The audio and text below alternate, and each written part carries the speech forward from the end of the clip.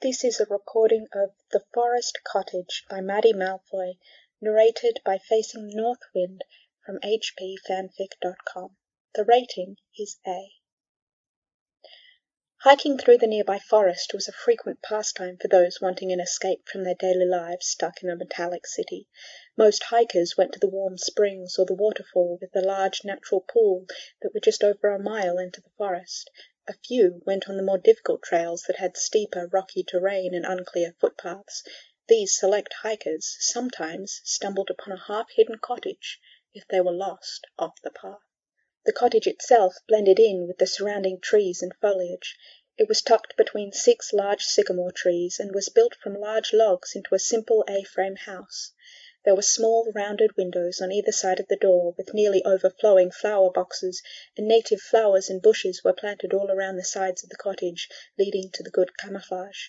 A small chimney poked through some of the upper branches of 2 of the sycamore trees, occasionally releasing small puffs of smoke into the air above the tree line before dissipating with the ever-blowing breeze.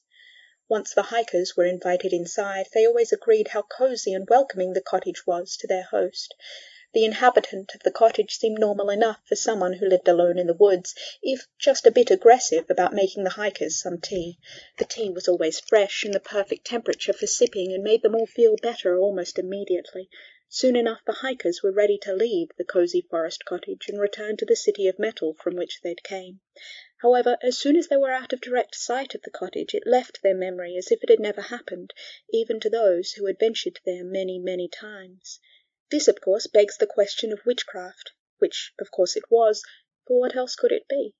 The occupant of the cottage was someone often referred to as a forest witch, but her friends simply know her as Amaryllis. She has brightly coloured hair that changes between violet, teal, and emerald green in the flickering firelight from her hearth. The witch stands at an average height of 5½ feet tall, with a wiry frame deceptive of her true strength. Her hazel eyes glow golden for a few seconds as she wordlessly warms her teacup back to the proper temperature and takes a sip of raspberry tea. She slips a hand into her pants pocket and withdraws a crushed wildflower. Amaryllis whispers into her cupped palm, eyes glowing again, and the wildflower springs back into fullness as she sets it in a large flower pot full of nutrient-rich earth near a window. She bends down and runs a hand along the scales on his side in a moment of affection for her little dragon, Eriphe. He'd been with her since she was 3, when she found him stuck and bleeding in a thicket of brambles. She freed him and then brought him home to her parents' house and cleaned him up with the intention of releasing him back into the forest near where she had found him. Her parents, however, had different ideas, considering they knew much more about what it meant for her to find this creature. She was told he was destined to be her familiar and be with her for the rest of her days. Amaryllis, being 3, did not fully understand what his companionship would mean to her, but now 20 years later, they had been through much together. She gives him one last pet before rising and stretching, enjoying the pops and cracks of her joints resettling after a long day of working. As she goes to settle into her favourite chair by the hearth, she hears a gentle knock on her front door. Slightly perplexed as she checks the late hour on the digital clock above the oven her friends insisted she have, she rises and opens the door a crack to get a visual on her caller. Amaryllis lets out a squeal when she sees that it is her friend Marcella, laden with a canvas bag full of chocolate and other treats that Amaryllis loves. Come in, Marcella!" she exclaims, hugging her excitedly once she had stepped through the doorway. "I didn't think you were coming over tomorrow because you were hung up at work." She sets her goodies on Amaryllis's kitchen table and replies, "I ended up getting my project done sooner than expected thanks to a friendly environmental policy guy who practically leapt at the chance to get back in the lab." Amaryllis hands Marcella a mug of her favourite jasmine tea and settles into her armchair again, waving a hand over her teacup to warm hers back up to temperature. "Is this the same guy who drafted that bill to protect chemists and potioneers from having their creations stolen by the other a few years back when he was only like 20? Marcella nods her head. "Yes, his name is Percival, and I'm very thankful for getting out of my PhD program now rather than a few years back when that wasn't illegal to do yet." She sips her tea and moves to stand next to the low-burning fire. "Have you thought about my offer yet, Amory?" At the mention of this topic once again, Amaryllis stiffens, and Erafia stirs awake, sensing the tension in his witch. She knows Marcella is only being a friend, but she can't help the feeling of guilt that seeps into her stomach.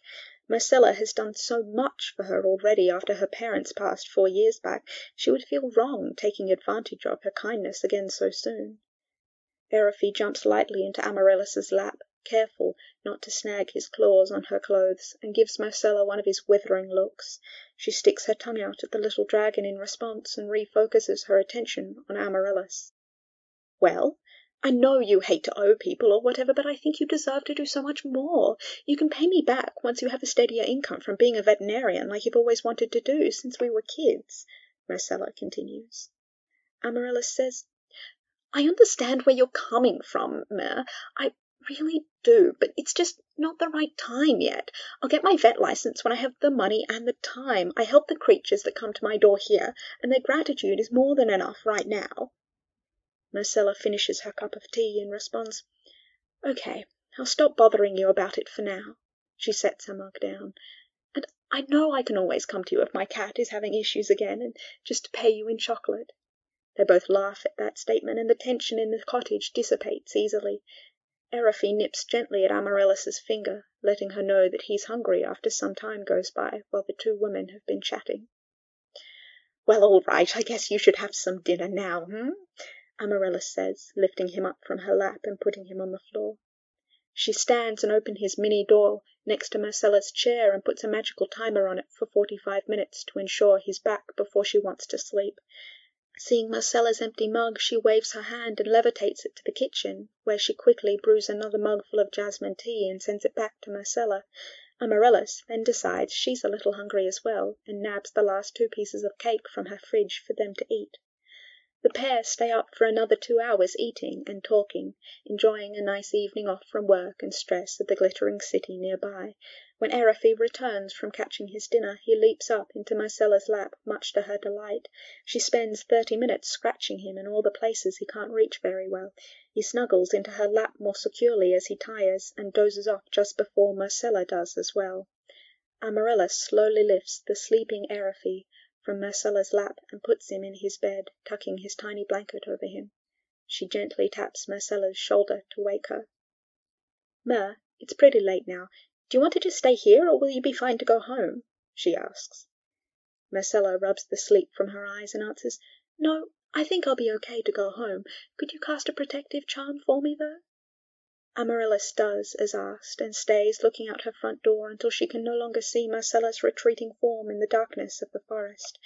Then she does her nightly tidying up in the kitchen, rinsing the mugs and setting them in the dish rack to dry overnight. She banks the fire to keep it from going out overnight and whispers a spell over it to keep the smoke moving upwards.